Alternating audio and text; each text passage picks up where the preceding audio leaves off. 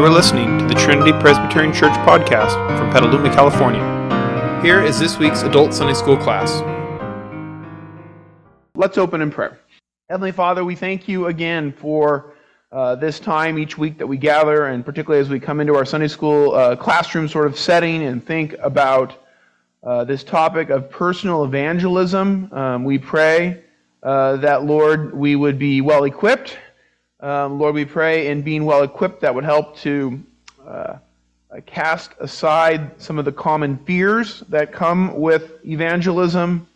And Lord, we do pray that there would be fruit through our ministry of personal evangelism, and we pray that that fruit would encourage us to see how you're at work, to see that even in these last days when the world seems increasingly lawless, that, Lord, you are still at work to reclaim sinners, to gather your elect from the ends of the earth, even here in the San Francisco Bay Area. And so, Father, we pray then, bless today's study in Jesus' name. Amen. So we've been talking personal evangelism, and of course we've covered various sort of specific topics under personal evangelism. So, let's see who's been paying attention. Someone give me one of the topics that we've been talking about under personal evangelism. What's one of our Sunday lessons that we've done so far? Everyone said testimony. That one stood out. So you all get 1 point divided by, I think, 3 or 4. So we talked about sharing testimony. What's another one that we talked about? Yeah, we did sort of Gospel 101, the basic gospel presentation. So that was definitely a topic that we did. What else? Yes, we had a time where we talked about fear and thinking about fear and should we be afraid and what does that look like? And so, that's certainly by thinking about what we should and shouldn't be afraid of, it can help us to deal with that in a godly way. So I think that's an important topic. I suddenly feel like there's one more, and I didn't bother to actually look at my own notes. What are we missing? Did we have one more last week? We were looking forward to apologize. We haven't done that yet. That's right. I know the one. Yes, last week's conversation. Yeah, what was last week's one on it? The most recent one. I forgot, and apparently you all forgot too. What were we speaking about?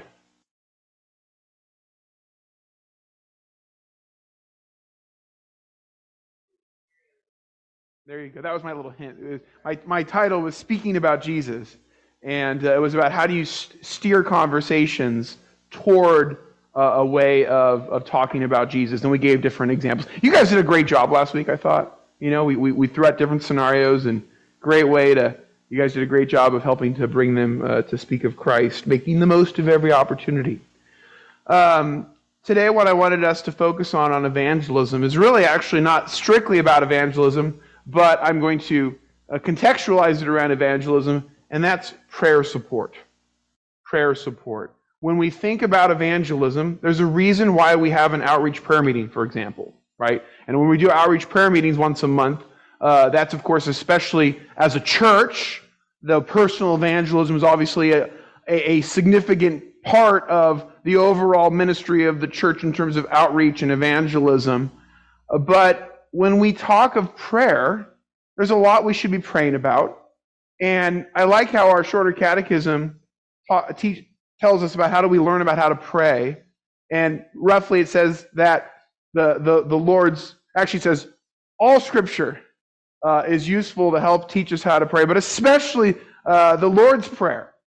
And so I'm going to not talk about the Lord's Prayer. I'm going to talk about the other part of that answer, right? Like all of God's Word gives us lots to pray about.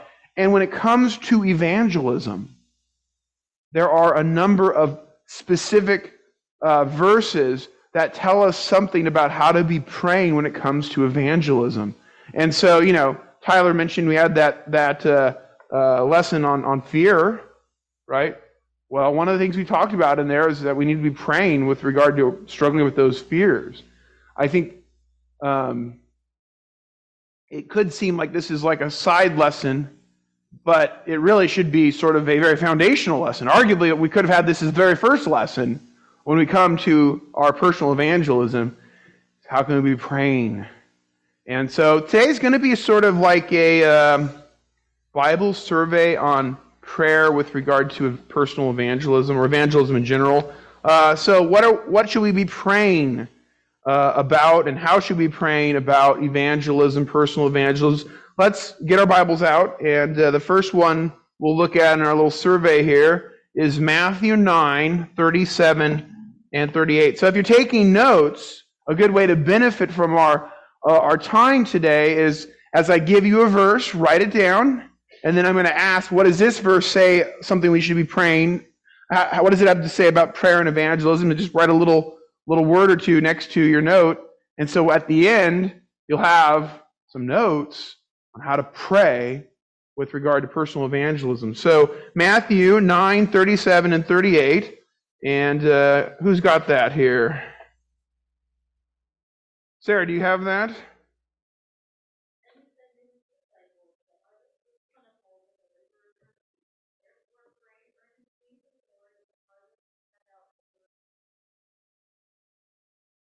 I can't help. I just, Pastor Reed sometimes gets a little sidetracked. But I could be reading Sarah's facial expression wrong. But when I asked who would like to read, everyone looked down, and then I called on Sarah, and I saw this little glimmer of a gleam, like looking down didn't work this time. Was that it all right? Or Thank you. Okay, good. So what did Matthew 9, 37, 38 have to say about our prayer with regard to evangelism? Sarah. To send laborers. This is, of course, a dangerous one to pray because you might be one of the laborers, right? In other words, I often use this in our own prayers. Lord, we're a tiny church. We need more reinforcements, right? There's a harvest out here among us, and we need laborers. But, sometimes there's thinking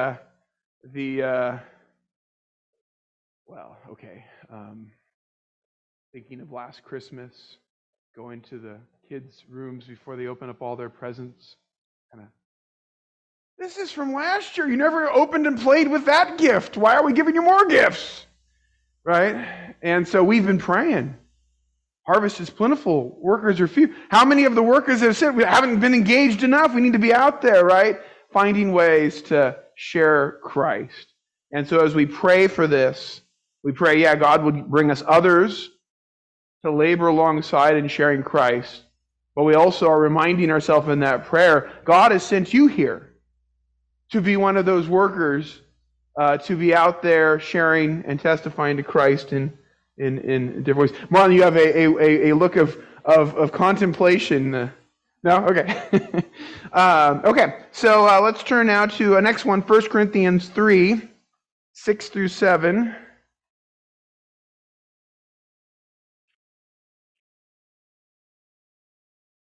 Dare I try? Who's got it? Marlon, there we go. Thank you, brother. 1 Corinthians 3, 6, and 7. I planted, Apollos watered, but God did the growth. So neither he who plants nor he who waters is God. What can we be praying for according to that verse? God to give the growth.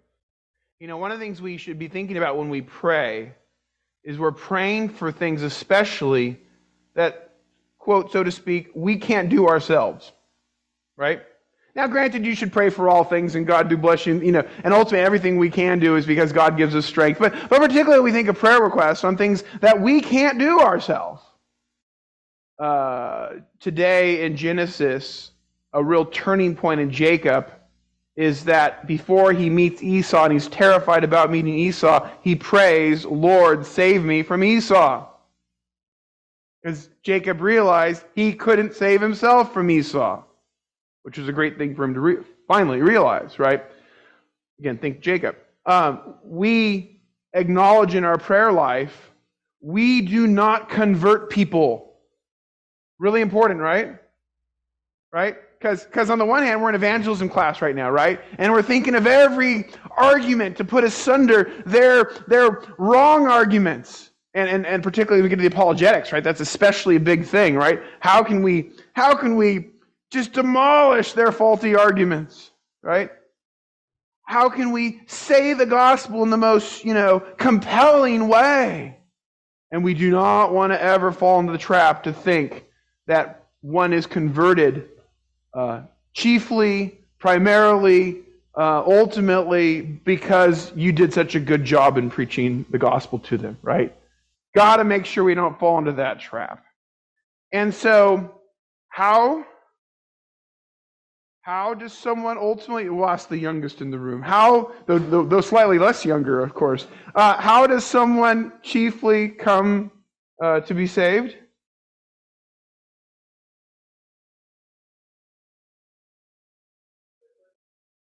Amen. Amen. Out of the mouth of babes, right? What's that? That was exactly right, yeah. This is the read the pastor's mind question, but no, you read it right. The Holy Spirit has to change someone's heart, right? Conversation, Jesus with Nicodemus. How is it someone enters the kingdom of heaven? Only if they're born again. And our mind is simply right away when that happens, okay, how can I make myself born again? And you realize actually, you don't make yourself born again. What did any of you do to be born in the first place? Right? It's not you, it's the Lord here. So the Lord makes people born again, spiritually regenerated. Cool thing is he typically commonly uses people in the process. And he could, in some cases I'm sure does, use one particular individual in someone's life over an extended period of time to be that instrument that God uses to bring them truth, to see that it's bearing fruit and over time harvested, etc., etc. But this passage reminds us, in an example, that there is often multiple people involved in the process. In this case, who are some of the people involved according to these verses that we just read? Paul and Apollos. There we go. So Paul and Apollos, right? Paul planted, Apollos watered. God gave the growth. And I mean, literally, you can use that's an farming right analogy, right? I mean, literally, that's the case, right? You can have different people do the different parts. Think of was it the little red hen who needed help and nobody else would help. But you see, they could have all been involved in helping and getting the wheat and all that. God is the one who ultimately brings the growth. We need to be praying for that. Praying God will bring the growth. By the way, this is an encouragement when we do plant a seed. I know we say it when we share the gospel with somebody and you don't see the fruit right away. We say, well, a seed hopefully was planted. And you can go home and pray that seed would germinate, right? So be praying for these things. All right, let's look at the next one. Romans 10:1.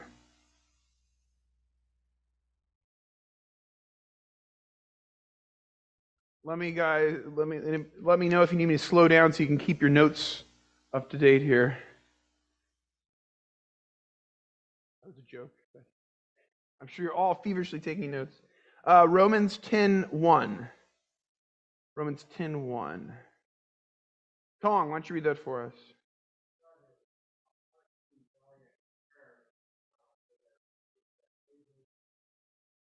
And who in context is the them? Good, Israel, yeah, including Jews in Israel. Basically at this point has become synonymous. But so what do we learn about what we should pray for according to this verse when it comes to evangelism? Who?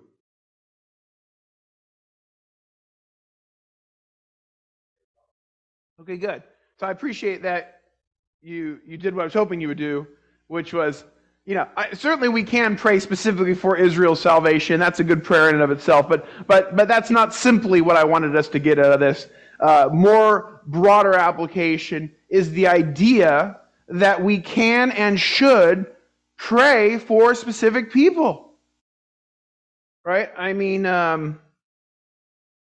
this is Paul's prayer for his unsaved loved ones, if you think about it. Right? It's his family that he loves, and he just kills them that they don't know Christ. So we pray for specific people, and unsaved loved ones is certainly a specific category there. And of course, if you went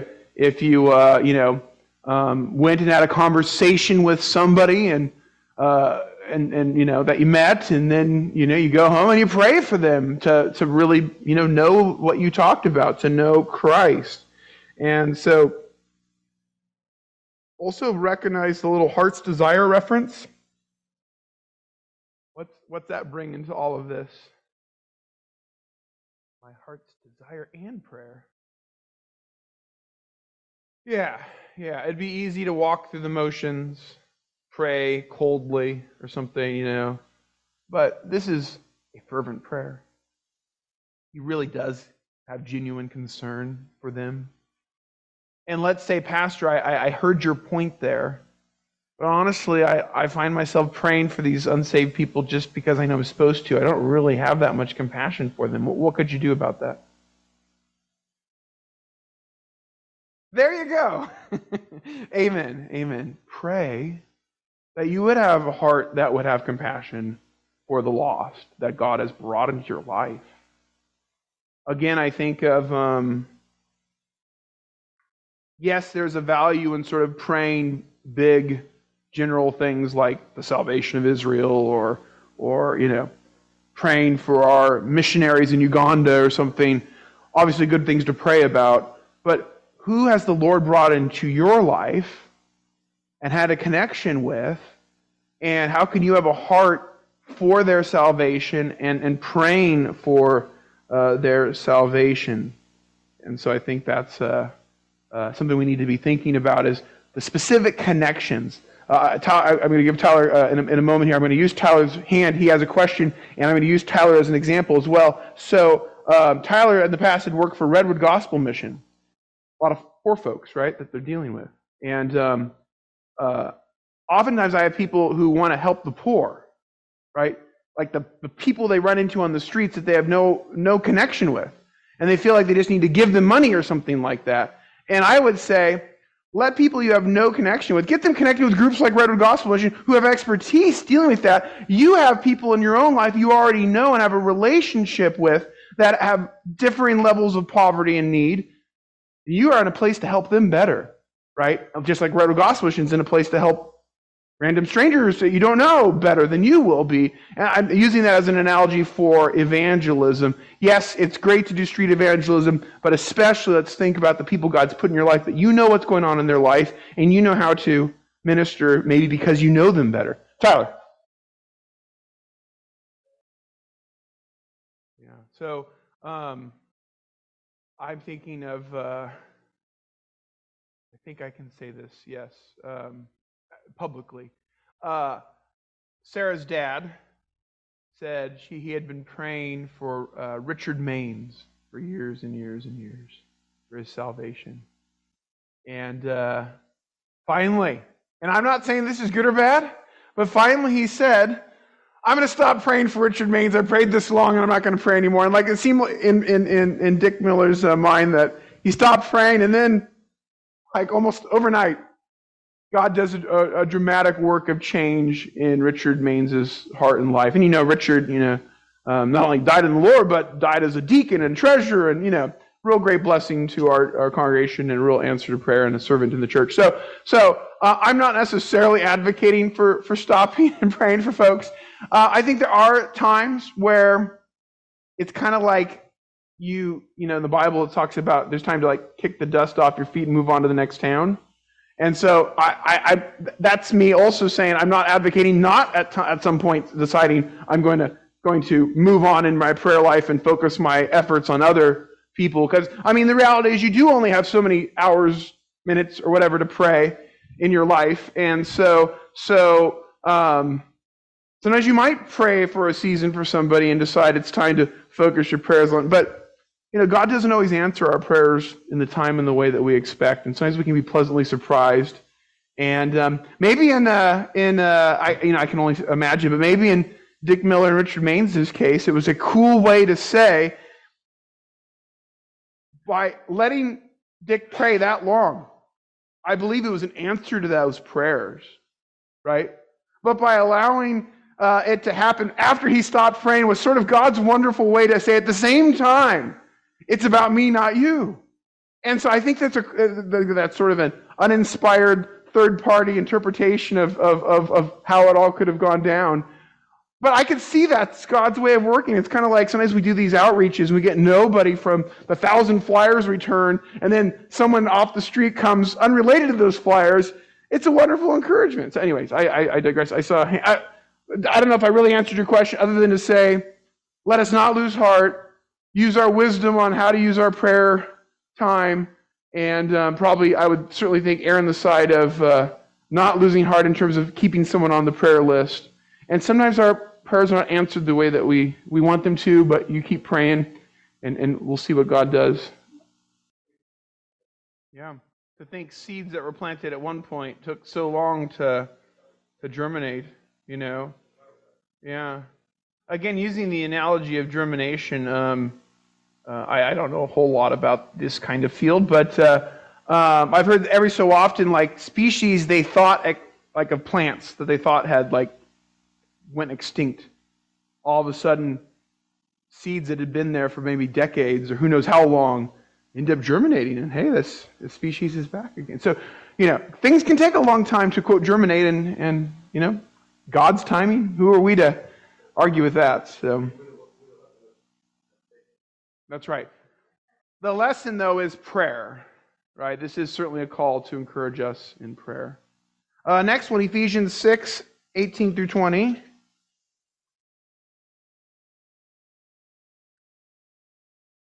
Ephesians 6, 18. Ephesians 6, 18 through 20. Jim, you got that? So what do we see, what do we learn there about prayer with regard to evangelism?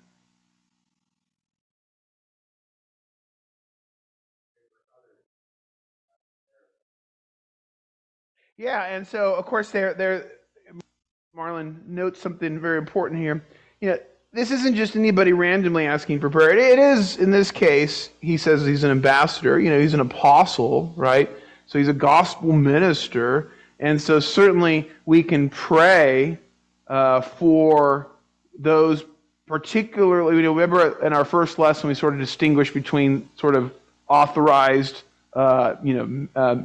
ministers, evangelists, in this case apostle, versus everyday personal evangelism. So we certainly can pray for their ministry, and we do pray for our missionaries and church planters and our foreign missionaries. That is certainly something we want to do. Now, but did you notice Paul has a specific request for himself in this topic, and I think there's an application back to us on that. What's this? Is that what you were going to answer, Jim, or you another question? Okay, I'll come back to you then. What is Paul specifically asking for prayer for himself on? Boldness, that's right. Anybody ever struggle with boldness when sharing your faith? And of course, you can think of boldness is different than sort of brashness, right? Boldness and meekness together can be a beautiful combination. Paul, as a gospel, when I think of heroes of the faith, think of bold evangelists, the faith. Probably the first person that comes to my mind is Paul. And I guess on the one hand, I could be surprised that he would be the kind of person then to ask for prayer in this category. On the other hand, maybe that's why he's such a bold presenter, is he's been asking for prayer in this category. And God's answered that prayer. And so the application then is to pull back, even though obviously most of us are not, ordained, ministers of the word like Paul was. Can we all pray for our own boldness in sharing the faith as well as for others? Amen, right? That's something we should be praying for. Lord, give me boldness. Give me boldness to...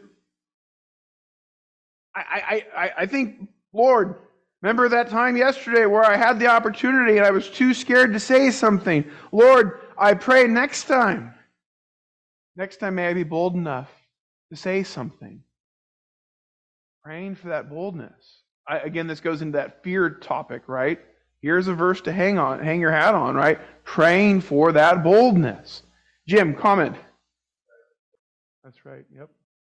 And particularly when we think of the topic of evangelism, that means, right, the whole church throughout the world is a witness. We got to be praying for that witness. Turn over to 2 Timothy 1. 2 Timothy 1, 7 through 9. Sabine, would you read that for us? Amen. So I had us read this just as really a compliment to the previous one, where we're praying for boldness. And again, it says, God has not given us a spirit of fear. It did not say, for you have not earned yourself a spirit of fear, or you have not been one who's had a person. It says God has not given. That means it's a gift. So we look to the giver of every good and perfect gift. And if we find ourselves with a spirit of fear, we go to the giver of every good and perfect gift, and we pray, Lord, please give to me that spirit of boldness, of confidence, of power, of love, of a sound mind, that we would not be ashamed. You see the testimony reference there? Ashamed of the testimony of our Lord. Remember, we are to bear witness to Christ. And so we have this wonderful reminder of the idea of praying for that. And of course, just on the same category, you can think of that very common verse we point to when we get into things like anxiousness. Philippians 4, right? Be anxious for nothing but in everything by prayer and supplication with thanksgiving. Let your requests be made known to God. And the peace of God, which transcends all understanding, will guard your heart and mind in Christ Jesus. And there it says, you have anxiety about something, you have a fear about something, you're not bold, but you're scared. Pray, it says. Pray. Let's actually go back to Ephesians 6 one more time here. We'll go a little earlier in that chapter. Ephesians 6. Diego, would you read verses 10 through 12? If you remember, this is the passage that we read just a moment ago. At the end, drove us to talk about prayer. At the beginning of the passage, it says, be strong in the Lord. That's a command. Does that command mean you need to start doing spiritual push-ups? Well, I mean, there are things given for our growth. But guess what? One of them is prayer. And there's a list here of different things to put on, right? And these are ways that we are going to be strong in the Lord. But it does end with the call to prayer. And I've always thought that we should understand the call to prayer is not like, here's your spiritual armor conversation, and now prayer is somehow unrelated to that passage. No, I think really it ends in prayer, because how do you sort of apply and move forward in putting on all this armor? It's in and through prayer, where you're praying for things like that belt of truth and the shield of faith and the helmet of the hope of your salvation and things like that. So prayer is very important when we're talking about this, because what is this passage about? What kind of warfare is this that's your hint. What kind of warfare is this passage talking about? Spiritual warfare. So going back to this passage was to make sure we understand the reason why we're praying about all of this is there is spiritual warfare going on when we evangelize. And if we recognize that, then we will be reminded that we need to go to prayer about it. So notice, by the way, set up for our sermon today, in verse 12, we do not wrestle. We're going to talk about Jacob wrestling today. We do not wrestle against flesh and blood. We have a wrestling against these spiritual forces. And, Jacob, we're going to see, is his going to pray is at the heart of what he's really wrestling with, is why it's so important that he goes to prayer. And so for us, when we're doing evangelism, gosh, if you're spending a bunch of time reading apologetics books and thinking of every crafty argument and not really praying when you're going out into conversations with people, gosh, are you wrestling against humans then by your own strength? We got to be praying. We got to be praying. We got to be praying. And that's a reminder that it's God who will give the growth. Turn over to Nehemiah, Old Testament passage, chapter 4. This is after Ezra. Oh, that's where it's at. Where's Ezra? After 1st and 2nd Chronicles, right? So this is toward the end of the historical books in the Old Testament. So Nehemiah chapter 4, if you're using a Pew Bible, let's see, that's on page 400. Who's got Nehemiah 4, 7 through 9? Renee. So this is not a passage about prayer with regard to evangelism, but I thought in light of the other passages that we looked at, and in light of what I just was talking to you about, this is an important sort of final verse for us to look at. It does talk about prayer. What, if you know the context of Nehemiah, what are they trying to accomplish right now? You can kind of glean it from here. No, not the temple. The walls, that's right. Remember, after they come back after Babylonian exile, there's two big things that they rebuild. The temple and the walls. And the two books that are dealing with this time frame, historical time frame, is Ezra and Nehemiah. Ezra's about repairing the temple. Nehemiah's about repairing the walls. And so there were some groups of people, including some Samaritans and some others, who were against them rebuilding Jerusalem and trying to stop them, even by force. And so what do they do in verse 9 about the threat to them rebuilding the wall? They pray. They pray that God would give them safety. And then what do? They do something about it. They don't pray and then leave all their weapons at home. That's right. There's a practical aspect here. And you don't pray. You've probably heard these analogies before, right? Like there's a flood and the waters are coming, and you go up to the roof of your house and you're sitting on top and you're praying, Lord, send me help. And then a helicopter comes by, offers to take you away, and you say, oh, no, I prayed to God, He's going to send me help. Right? You get on the helicopter, He sent you help, He answered your prayer. Right? We do things, it's the language we've used, quoting Vera Simmons and Jenny Brown, putting legs on your prayers, right? You act in accordance with your prayer request. I mean, how can you say, I'm going to have faith in my prayer request if you won't act in line with your prayer request? And so we pray things like, Lord, convert this person. But then you share the gospel, right? You say, Lord, destroy their faulty argumentation where they've trusted in man's wisdom over God's. And then what do?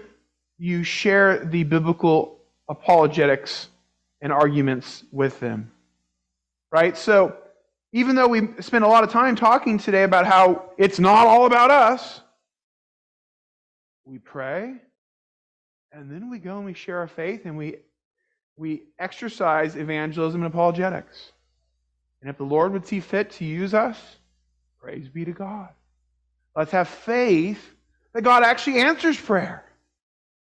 And so we pray, and they posted a guard as protection, and they kept building the wall. Let's pray and keep on evangelizing. Any questions? We've got about a minute or so for questions on our topic today. Well, in the context of 2 Timothy, he's talking about not being ashamed of the testimony of the Lord. So the context of that particular verse has in mind the idea of sharing our faith.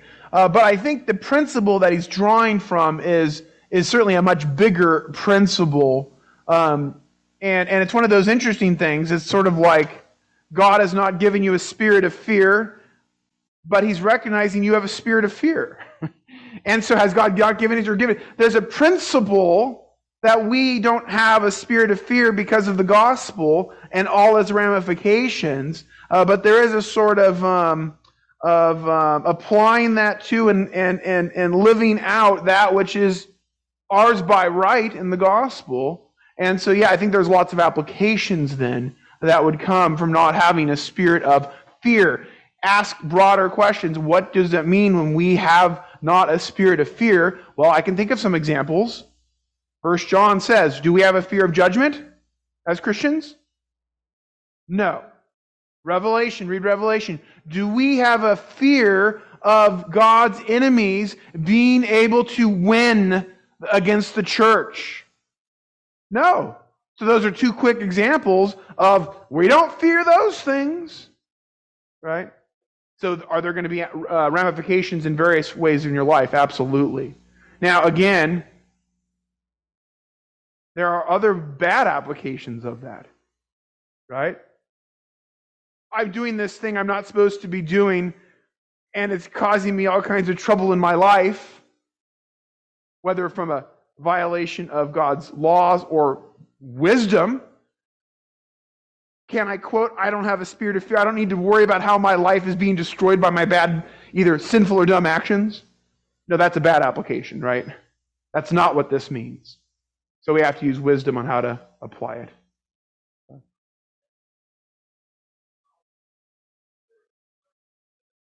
That's right. There you go. Old and New Testament reemphasizes there's the value of the fear of the Lord. And so this is one of those things that the world says, contradiction of the Bible, therefore I'm not a believer. And I say, then you haven't spent time to really read the Bible. Because life is like this, where there's two things in tension, and wisdom is understanding how the one thing is true and the other thing is true, both at the same time, because they're talking about different things. And that's life in a beautifully, wonderfully complex way. So, amen. We do have a righteous fear of the Lord. And you ought not to ever lose that, even in eternity. Even in eternity, when we dwell with God forever. All right, we're well out of time. Let's pray. Dear God, thank you for our time today. We have a wonderful encouragement in your word to pray, wonderful teaching in your word about prayer. We pray that you would use us in our own personal evangelism opportunities, and we pray for each other in that, Lord. Help us to be a people of prayer on this matter, to recognize how you give the growth, and then help us to be putting legs on our prayers and living these things out. In Jesus' name, amen.